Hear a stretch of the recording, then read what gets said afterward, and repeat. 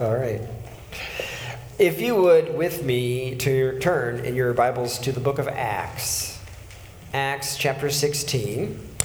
It's after the four Gospels, Matthew, Mark, Luke, John. Then comes the book of Acts, which records the early church. At one point, Jesus says that the kingdom of heaven comes violently, and the violent take it up. And it means it comes suddenly. It comes with determination. It comes surprisingly. It bursts or explodes upon the scene. And the book of Acts is recording these sorts of explosions of God in our lives. We're going to be looking at Acts chapter 16 and specifically the story of how Lydia, a dealer in purple, a God-fearer, comes to know the Lord Jesus Christ. And I had a phone call on Monday night that one thing led to another, and it became clear that as in last year in 2022, we recalibrated our understanding of the Lord's Supper. I would like to begin this year recalibrating our understanding of baptism and thinking through that. What does it mean? How should we practice it? What are those sort of details? What happens in baptism? And it seems to me, rather than starting in the Gospels, the Lord brought my attention to the story of Lydia and the Philippian jailer and others. There's actually three sets, we might call it, of baptisms, so to speak, that come from this chapter. But we'll look at the first of the three today in the case of Lydia and seek God's grace for this. So Acts chapter 16, did I tell you what page? It's on page 924 in the Bibles provided for you there. Actually, just the last line or two of Acts 16 is on page 924, and then we'll look forward as we look at the rest of Acts 16. Yeah. I'm going to read the whole chapter, even though we'll only be looking at Lydia. I would like to read the whole chapter, and I'll begin with sort of a geography lesson. Since Brother Brian brought such an inspiring story about maps last week, I have to show a map in a minute.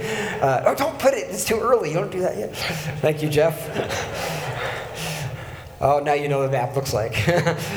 Even the children's bulletins have maps, and so I agree with Brian. Maps are a good thing. The scriptures are filled with place names. There's a lot here at the beginning of Acts, verse 1 through 12. Let's read those verses now with God's grace and help. Paul came also to Derbe and to Lystra.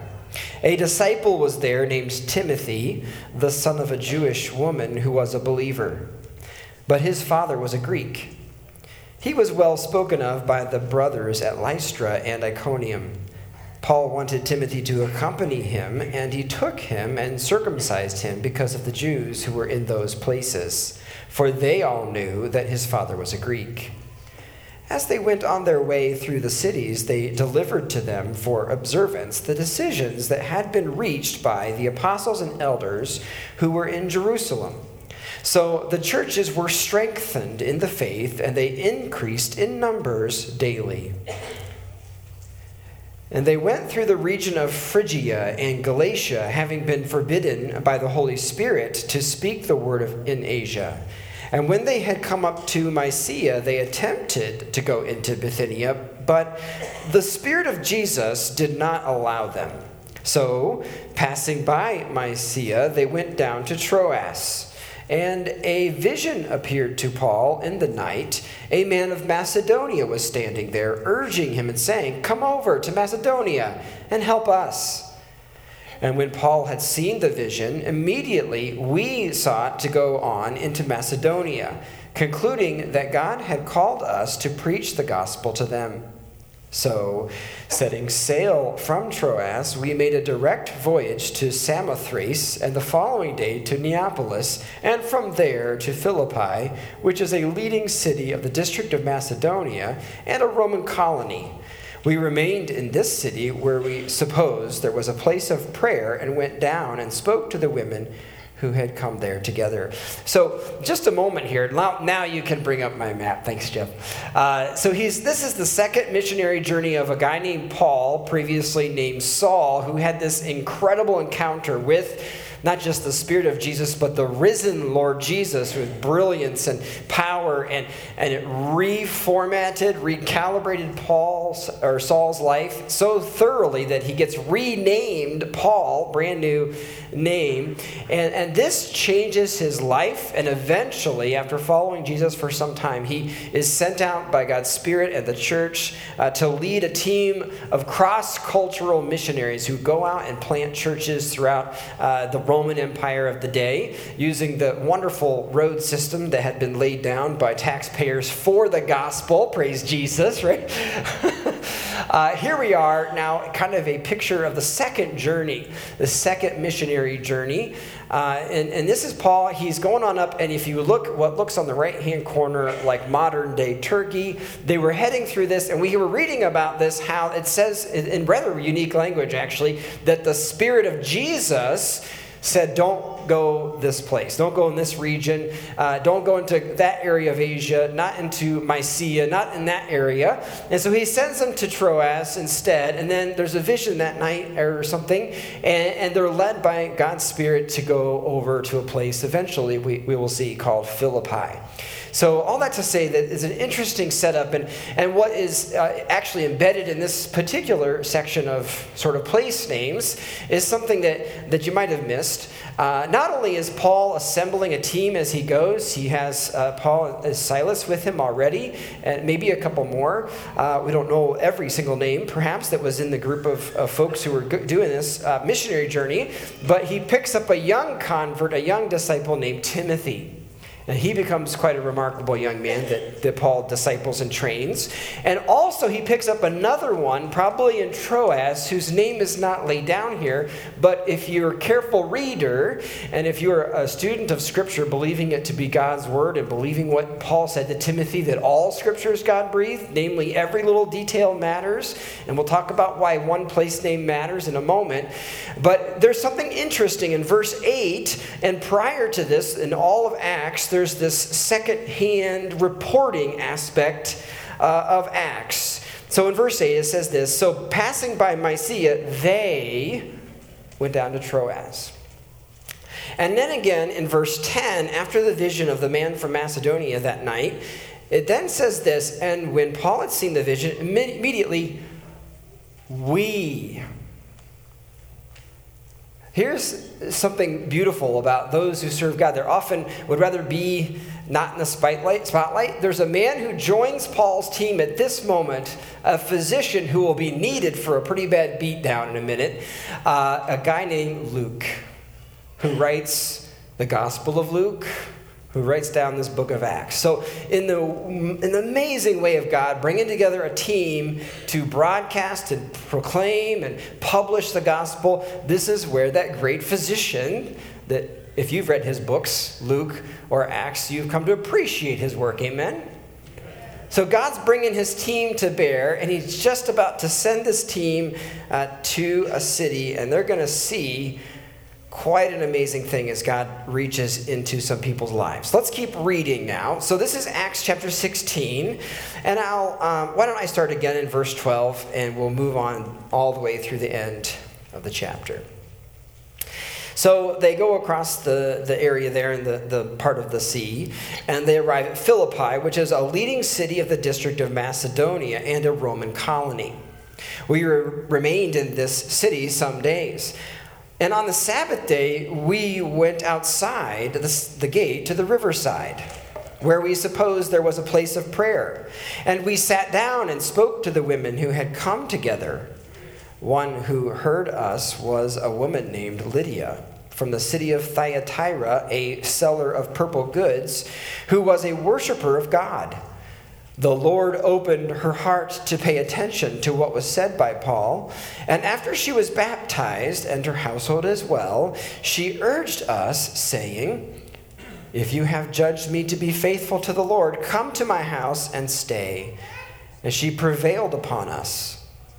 As we were going to the place of prayer, we were met by a slave girl who had a spirit of divination and brought her owners much gain by fortune telling.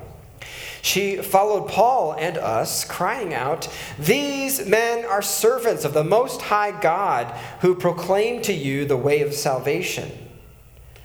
And this she kept doing for many days. Paul, having become greatly annoyed, turned and said to that spirit, "I command you in the name of Jesus Christ to come out of her." And it came out that very hour. And when her owners saw that their hope of gain was gone, they seized Paul and Silas and dragged them into the marketplace before the rulers. And when they had brought them to the magistrates, they said, "These men are Jews, and they are disturbing our city. They advocate customs that are not lawful for us as Romans to accept or practice."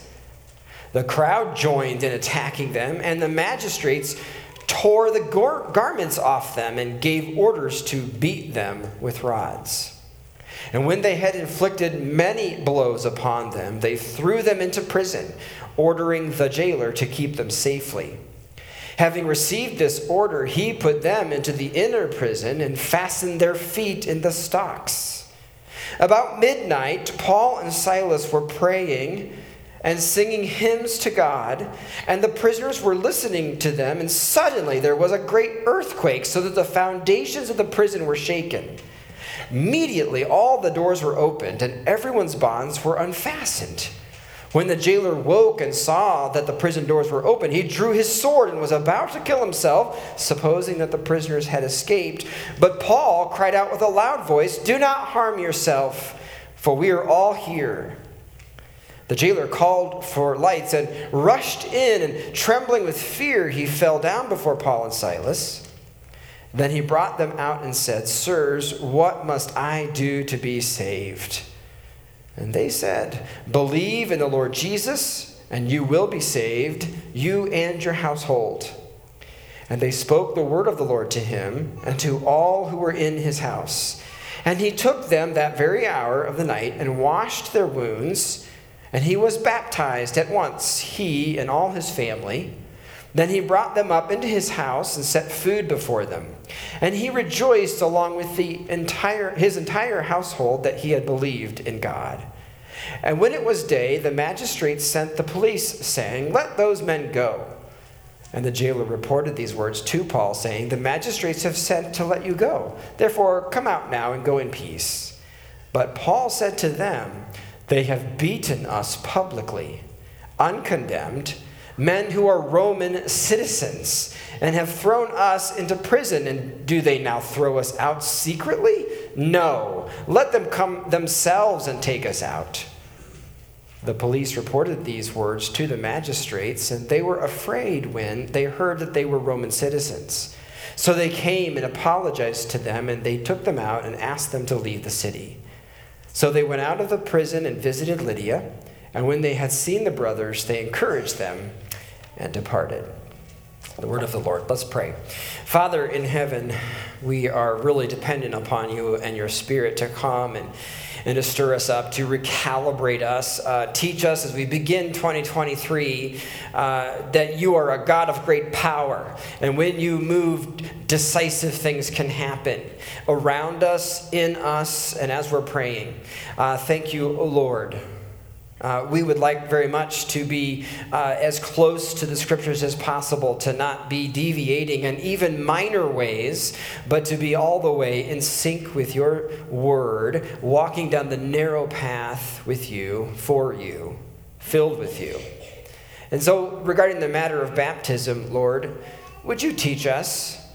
We are none of us experts, though many or even most of us have been baptized. We have much to learn. So open our eyes that we might see.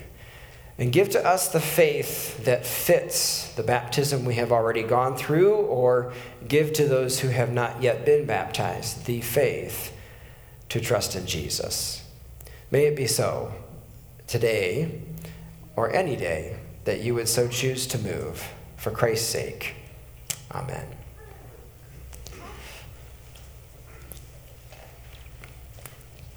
We'll be looking at this remarkable encounter and work of God in a woman whose name is Lydia. There are 3 examples of baptism. There's Lydia, there's the Philippian jailer, and then there's this interesting term, both people, Lydia and the jailer. It mentions that not only were they baptized, but their households were baptized as well. There's a lot even in just saying that. If you're trying to think through baptism, there's a lot to think through already. Questions probably that you're aware of or that you haven't yet to encounter are going to pop in your head. But for now, we're going to settle our attention on this remarkable case of how the Lord Jesus Christ saved a woman named Lydia. Why did she get baptized? What did it mean to her? Those kinds of questions. And before we even get there, let's search the text. Who is Lydia? Who is Lydia? This is a testimony laid down in the book of Acts, probably, we think for sure, by the hand of Luke, the physician. He was there. He knows what happened. And this is how he describes Lydia. Verse 14 of chapter 16 in Acts. One who heard us was a woman named Lydia from the city of Thyatira, a seller of purple goods who was a worshiper of God. The Lord opened her heart to pay attention to what was said by Paul, and she was baptized. So this is the woman we're talking about, the case of Lydia. And it's interesting. What do we know about Lydia? Well, there's 3 things there in verse 14 that describe Lydia. Who is Lydia? Well, she's from the city of Thyatira. Don't you all know what that means? No. I only know because I looked carefully at all these different place names and checked it out.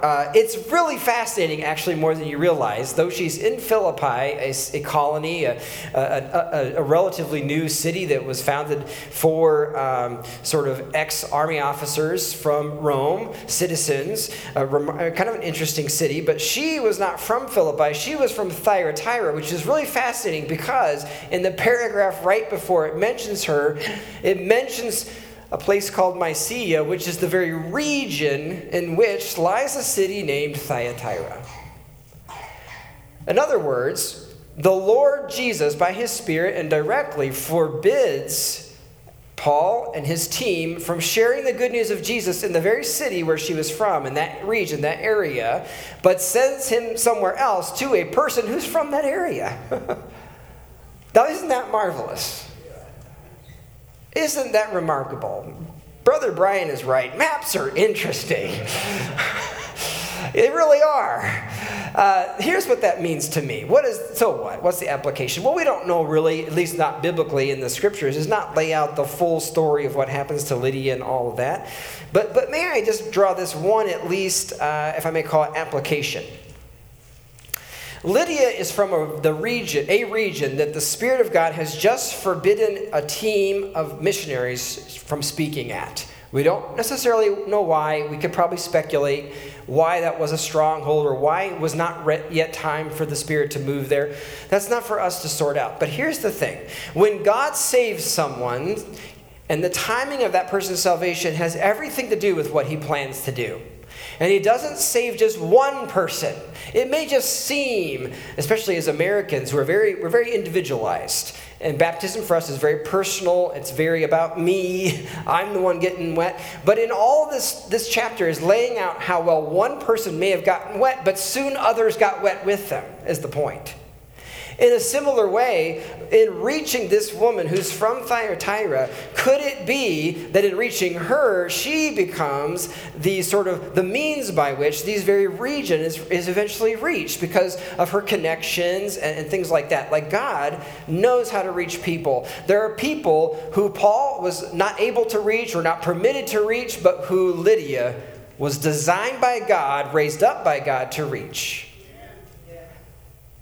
Now, that's just one example of a woman here in the Bible in one little paragraph. Now, insert your name if you're a born-again believer of Jesus Christ.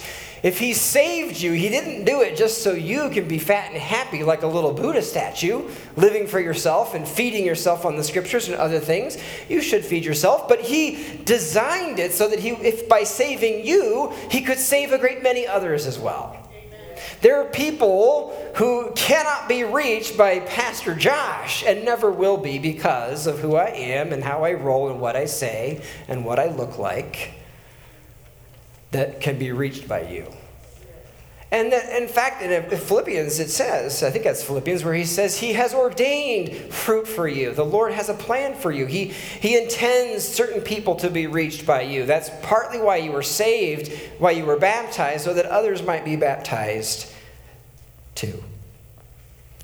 So that's the first thing to notice about Lydia. She is from the city of Thyatira, not in her home area, now living in a colony in a new city called Philippi. The second thing to notice there in verse 14, it says rather interestingly that she is a seller of purple goods. She's a seller of purple goods. She's a merchant, a businesswoman, right? She's apparently quite an enterprising businesswoman. Because she has a big enough estate that Paul and his entourage, which was by this time at least 4 people, perhaps more, 4 guys, she's able to provide for them places to sleep, places to rest, food. So she's got a villa. She's got something bigger. She's got an enterprise going on that she's built up. And if you didn't know, if you've read the Bible or studied much of ancient history, it's fairly unusual for a woman to be leading such an enterprise. It's not impossible. But ordinarily, it's the man who starts these businesses, who leads things, who immigrates, brings his family with him. Ordinarily, and that's partly because of the violent nature of these times. The rule of law was strong in the era of Rome, but still, it was dangerous to be alone as a woman, and you needed guardians, you needed to be protection, and that kind of thing. So somehow, though, whether she was a widow or she was single, and we don't know that story, it could be that her husband was a dealer in purple, died or abandoned her or something even worse. Maybe somehow she is on her own now, except that she's not alone, is she? She has a whole household with her. Was that her children? We don't know. Was it servants? We don't know who was in that household, but there were many with her, following her, who were there that day at their meeting of prayer. So God does something beautiful in Lydia. And by the way, her name kind of evokes the idea of beautiful one. That Greek idea of beauty is connected with Lydia. Lydia just means from Lydia, from a place of beauty, from a place in Persia that's noted for beautiful things. It's a beautiful island. There's this remarkable purple dye is found and made there from some clams or whatever that are dug up. And that with that purple dye, it's not just like a specific one hue of purple. I'm telling my daughter Abby, who's an art student, she's going to care about this purple stuff. Like, it's not just a specific purple hue. It's like the whole spectrum of purple and all that could happen when you dabble with purple, going with reds and other things. So, in other words, here is a dealer of purple because she has an eye for beauty. She has an eye for beauty. She's so enterprising that she's able to build a rather extensive industry, you might say, connecting, trading, because she knows what's beautiful. She's able to sell garments dyed in certain kind of colors that is attractive in the marketplace. So she's made quite an estate for her, quite an enterprising woman this Lydia is. And if she was married or whatever that situation was, whether she took the initiative initially or whether she steps up after her husband passes away or a former business owner, I don't know. But regardless, Lydia is someone who's bold. You see that in this her response to Paul already. She's decisive, and you're about to see also that she's a servant-hearted person. The third thing I'll notice, not only is she from the city of Thyatira, not only is she a seller of purple, she is a worshiper of God. Now, if you've read the book of Acts and you know how the Gospels and Acts work, you know that is meant to be a kind of like a clue about her. That means she's not a Jewess. She is not a Jew. She's a Gentile, who is like some Gentiles who have their wits about them in a pantheon of gods that seem rather silly and impotent sometimes and vain, she has decided or believes that she should pray to the God, the one God of the Jews. That is Yahweh, the God. She begins to see that she wants to fear such a one. She begins to try to learn about him. So she's, like so many Gentiles, I would call them God-fearers, are like they tag along with the Jews. But Lydia has a challenge. We don't know if there were Jews in Thyatira at her time or when she was growing up, or if there was a synagogue that she attended to listen to the rabbis and others speak. We don't know that. But we do know that there is no synagogue in Philippi. We know that because Paul always goes to the Jews first. In fact, that's why he's at the river, because if there is no synagogue, well, then perhaps there are whatever Jews or God-fearers are present, they would go to the river. You know, in the book of Ezekiel, that often the people would go to the rivers if there isn't a facility, we would call a synagogue, for gathering to study God's word. Well, apparently there are a few. It says explicit that there aren't any men there. There were just women who gathered at the river who fear God, and they gathered to pray. And that's somewhat significant. I mean, you need, the custom, by the way, if you didn't know, is you need 10 Jewish men, 10 Jewish households to establish a synagogue. So apparently there weren't either actual Jewish men there to have a synagogue or enough faithful Jewish men to want a synagogue. We don't know exactly all that. But we do know this, that Lydia is there. Lydia is there. She's available. She's praying. We don't know how much she knew about God, but she's about to take the lead, or at least we can say this, that God's about to give a lead position to Lydia. And that comes up in verse 13. Would you look again at that one more time? On the Sabbath day, we went outside the gate to the riverside, where we supposed there was a place of prayer. We sat down and spoke to the women who had come together. So again, the situation, you have a prayer meeting where there's women, perhaps there's children, boys and girls, babies. We don't know all of that. Certainly there was some other people besides just, women in there, because her whole household is about to be baptized with her, whatever that might mean. But in the absence of what I would say faithful Jewish men who are taking a stand in the city of Philippi, at least there's a faithful God-fearer, a woman who doesn't know what else to do except for pray. And it's interesting, that Sabbath morning, how God uses those who are praying. These folks had come together. They're at the river. They're praying to God. And we can say that God that they're praying to is the God of the Bible, because it's the Jewish Sabbath, which is an unusual day in that to pray, a different way to pray, is signaling that they're praying to the God of the Bible. That's what that means. They're not praying just generically to Zeus or the pantheon or gods, plural. They're seeking the God of the Bible. How does that happen? What does Lydia know about this God? What does she know about the Bible? We don't really know very much. In fact, we know nothing at all except this, that her knowledge was not quite sufficient. Because a rabbi named Paul comes with a few guys, and that must have been also a rather unique dynamic in a time when the sexes were deliberately separated from each other. Remember when Jesus was at the well and the woman was very surprised that he would even talk to her? Remember that? Especially a Jewish man would talk to her. Well, here you have a group of ladies and at least 4 guys, right? Timothy, Silas, Paul, Luke, at least 4 guys. You have a group of ladies praying, probably coming each week to pray, and then a group of guys come, I don't know if you've ever been to a place where there's a bunch of, in college, it's all ladies, the guys come up, it's kind of a little bit, alarming at first. So Paul comes up and he begins to explain the gospel and says, which is quite surprising that she expected a rabbi to unpack the Bible, and perhaps he did unpack some of the Old Testament, but he picked specific passages probably that pointed to the Messiah, who is Jesus the Christ. So she did not yet know that the Messiah had come, that he had fulfilled the Old Testament prophecies, that he had come to save the people from their sins. And she does not yet have the Holy Spirit. She's just praying to God. And that's a good place to be, good place just to start, pray to God. But she's about to be saved. She's about to be born again in a remarkable way. She's about to get more than she asked for, we would say, right? Better than she could have dreamed.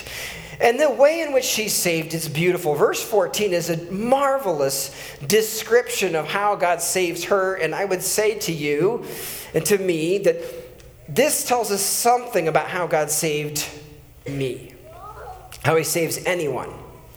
It says in verse 14 there, I think it's the second part, the Lord opened her heart to pay attention to what was said by Paul. The Lord opened her heart to pay attention to what was said by Paul. Now, I want to encourage anyone here who does not know what Paul knows. You just can't help yourself. You don't know what you don't know. You might be, sometimes you hear me preach and like, the way he talks, it's like, I know I'm missing something. I get the ideas, I get the information, but there's something qualitatively different. And I can discern something, but I just don't know what I don't know. Well, still pray. Get in the place of prayer. If you want to learn something you don't yet know, you got to put yourself in a position to learn. And at least Lydia is praying. She's praying. Remember, there's another guy named Cornelius. He's a soldier in the army. He's a centurion. He was a prayer warrior. He was praying.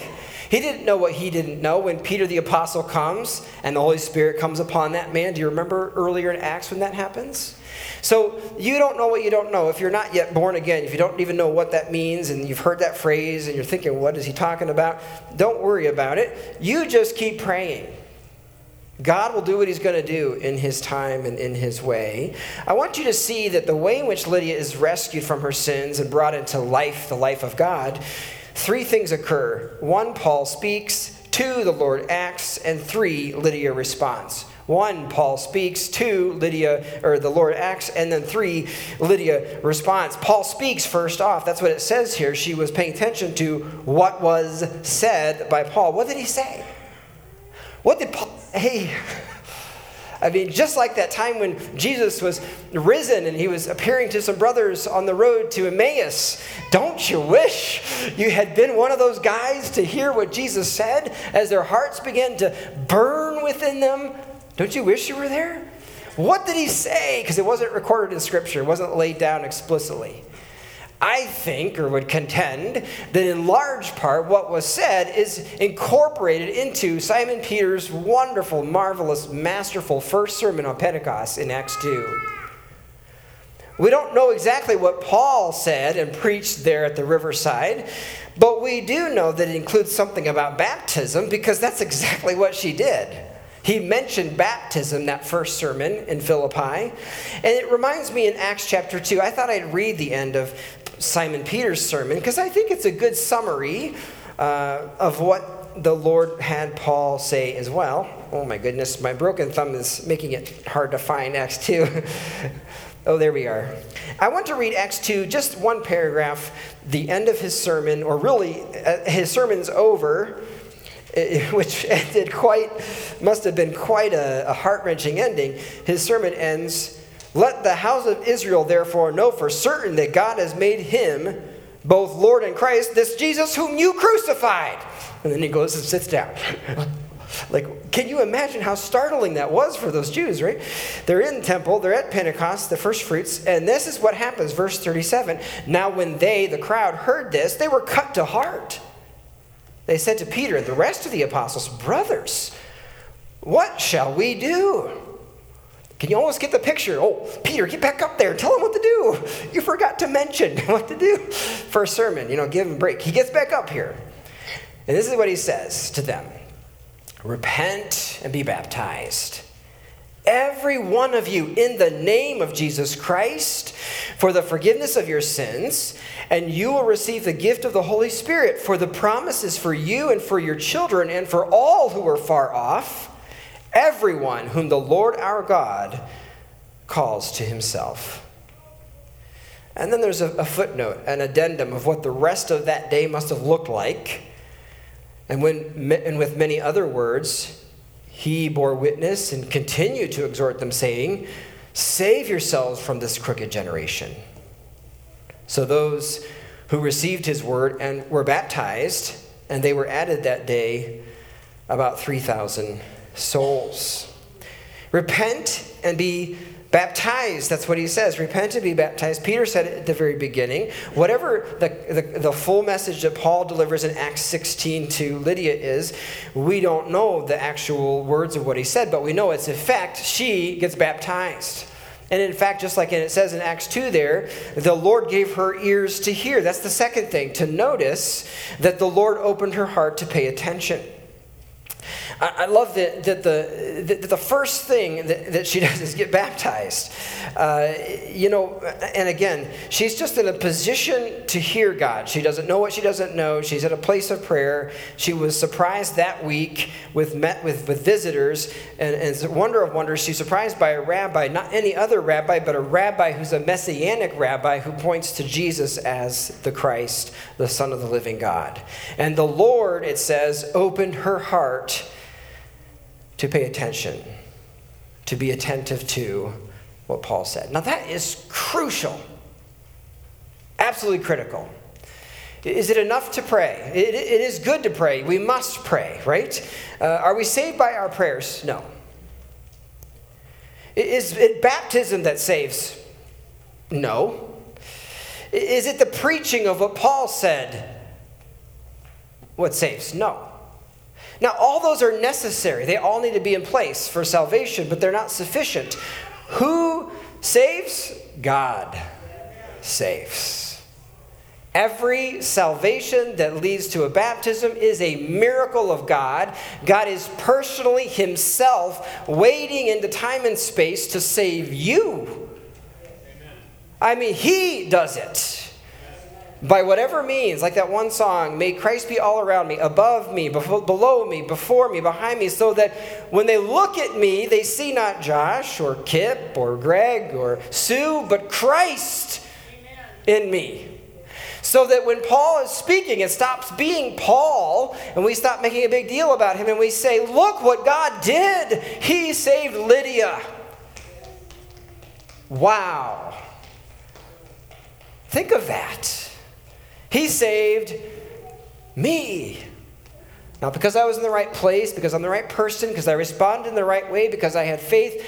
All those things necessary but not sufficient. God alone saves. That's so critical.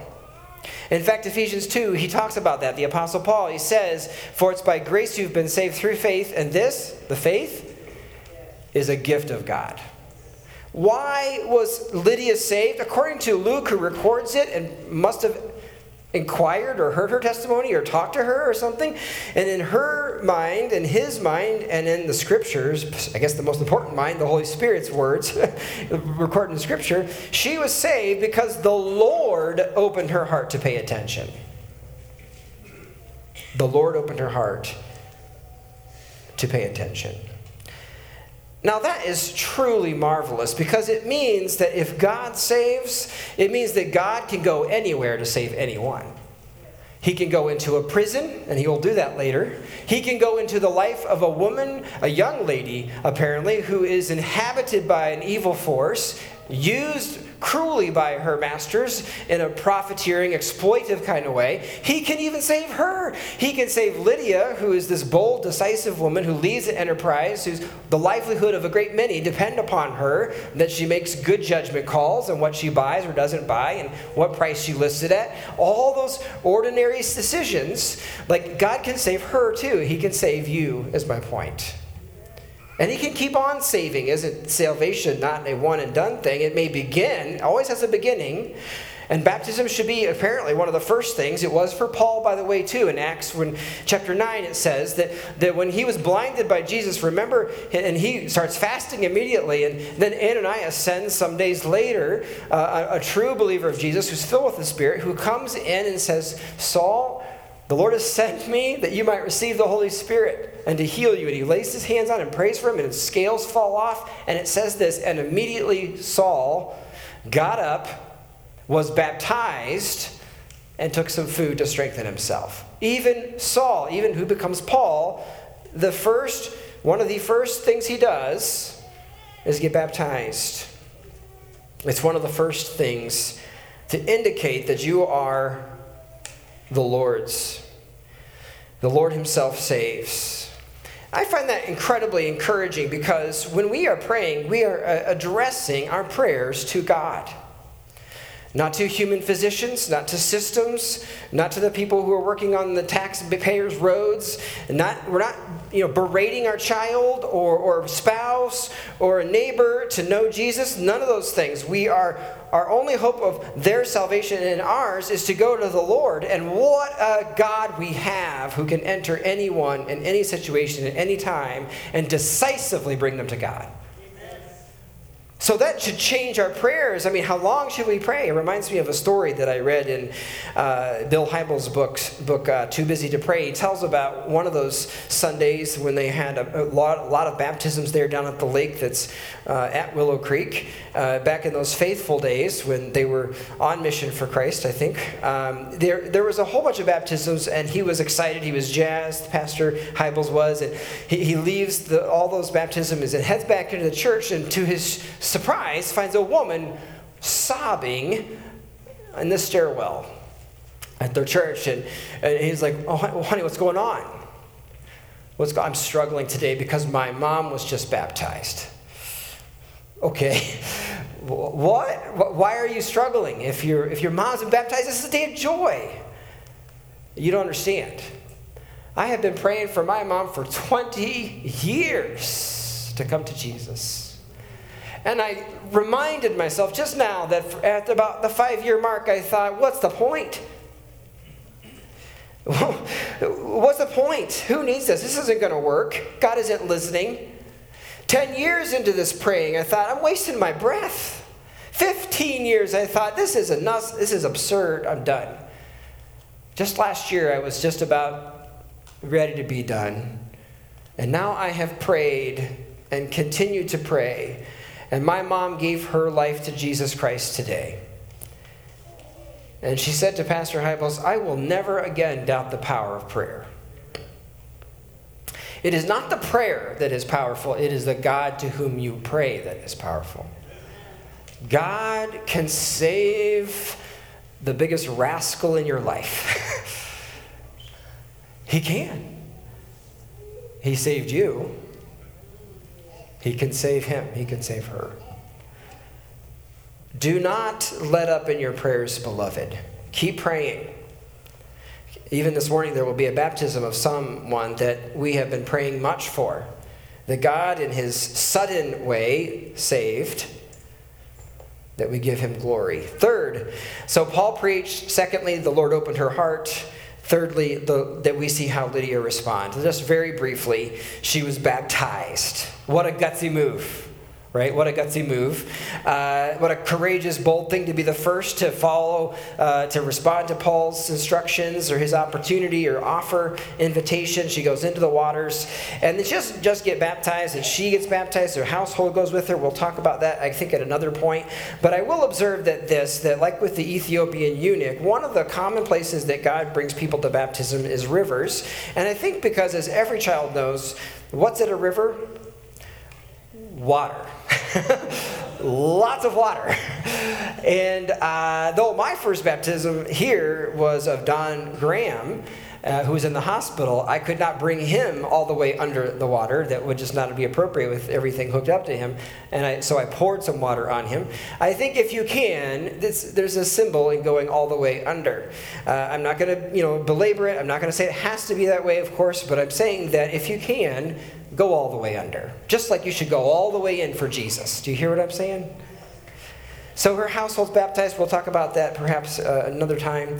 But then Lydia does something beautiful and is just as costly as her baptism and her witness there. She invites Paul and his company to stay at her house. In fact, it seems like she has to kind of press it on them and use her negotiating abilities to get the whole team to come. And I don't know if that was, if there was a tension there, or if there was just Paul not wanting to, be a burden to this new convert. I'm not really sure what was going on. But she says this to them in verse 15. After her baptism, she urged us, saying, if you have judged me to be faithful to the Lord, come to my house and stay. And she prevailed upon us So here she is at some cost. This is a woman who's decisive. She's saying, not only will I receive the salvation that you have offered in Christ, be filled with the Spirit. This is a day of life for me. She's bold. She's like, you come to my place today, right?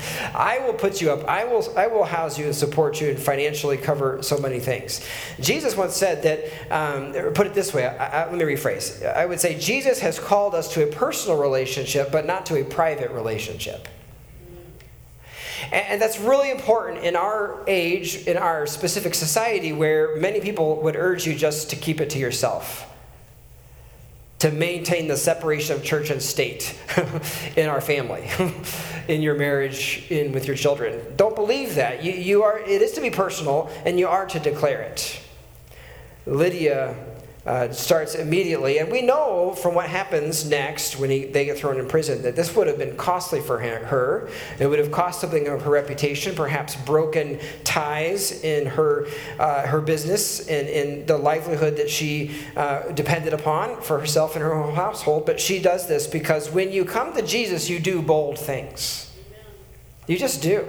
I remember my own baptism. I was 9 years old, and like Lydia and the Philippian jailer from that text, you'll notice that there isn't a big process really, that Paul and Silas sort of spend a few weeks making sure Lydia means it or that the jailer means it that night. They get baptized immediately. Because when God moves, you do something about it, right? That's the point. They do it immediately. I was baptized, I think it was a Tuesday or a Thursday night. I don't know what night of the week it was. It was just, I came to Christ that night in my father's den when I recognized I was a sinner, and I lay hold of the cross of Christ for forgiveness. And God rescued me in that moment at 9. I was baptized. I did something I've never done before. After the baptism, they did a big circle, and it was all adults and a little shrimp named Josh, and they were going to pray. And I thought, I've got to pray out loud for the first time ever because I couldn't hold the joy in me. I had to thank Jesus. Someone had to thank him that was involved in the water, and it was me. Right? So I was 9. It was the first out loud prayer that I think I ever prayed, certainly in front of church people. You do bold things when you get excited about Jesus. And in about 5 minutes, a man is about to do something bold to share his testimony. But before we get there, I just want to press upon you this. That the Lord opened her heart to understand. And if the Lord has opened your heart to understand, if you're even taking the time to listen to this sermon, take that as an indication that if you are not already baptized, the Lord is hunting you, he's seeking you, and he wants you for his. If you turn your life over to him, you will never regret. You will love it. Lydia loved it. I loved it. Talk to others who follow Jesus, who love him more today than they once did, who are willing to sacrifice their all, even. I would urge you to consider that call, that invitation to be baptized. And all of us who've been baptized at one point or another, let us in this month or whatever, as we look at the scriptures together, come to appreciate our baptism with greater depth of clarity and courage, and begin to proclaim the invitation to people around us too, that they too could be baptized for the salvation of their souls. Father in heaven, we are grateful for this day. We love what you have done and who you are. We are depending upon you, Father, to give the gift of faith to those who need it. I pray right now in my heart, in my mind, my attention, I'm thinking specifically of people on the East Coast that I know who do not know you, not really. Oh, that they might be born again. Think of a man and his wife on the West Coast. Oh, that they might be born again. You know who I'm thinking about, Lord. And I think about here. There are some folks I know and love a lot more here because I live here who I want to say the same thing. Oh, Father, that they might come to know Jesus. Please open their eyes to see that you are risen and that you are salvation. That you are calling them and that you will do life with them. Thank you for listening. We will take note of how you answer our prayers and give you glory for it. In Jesus' name, amen.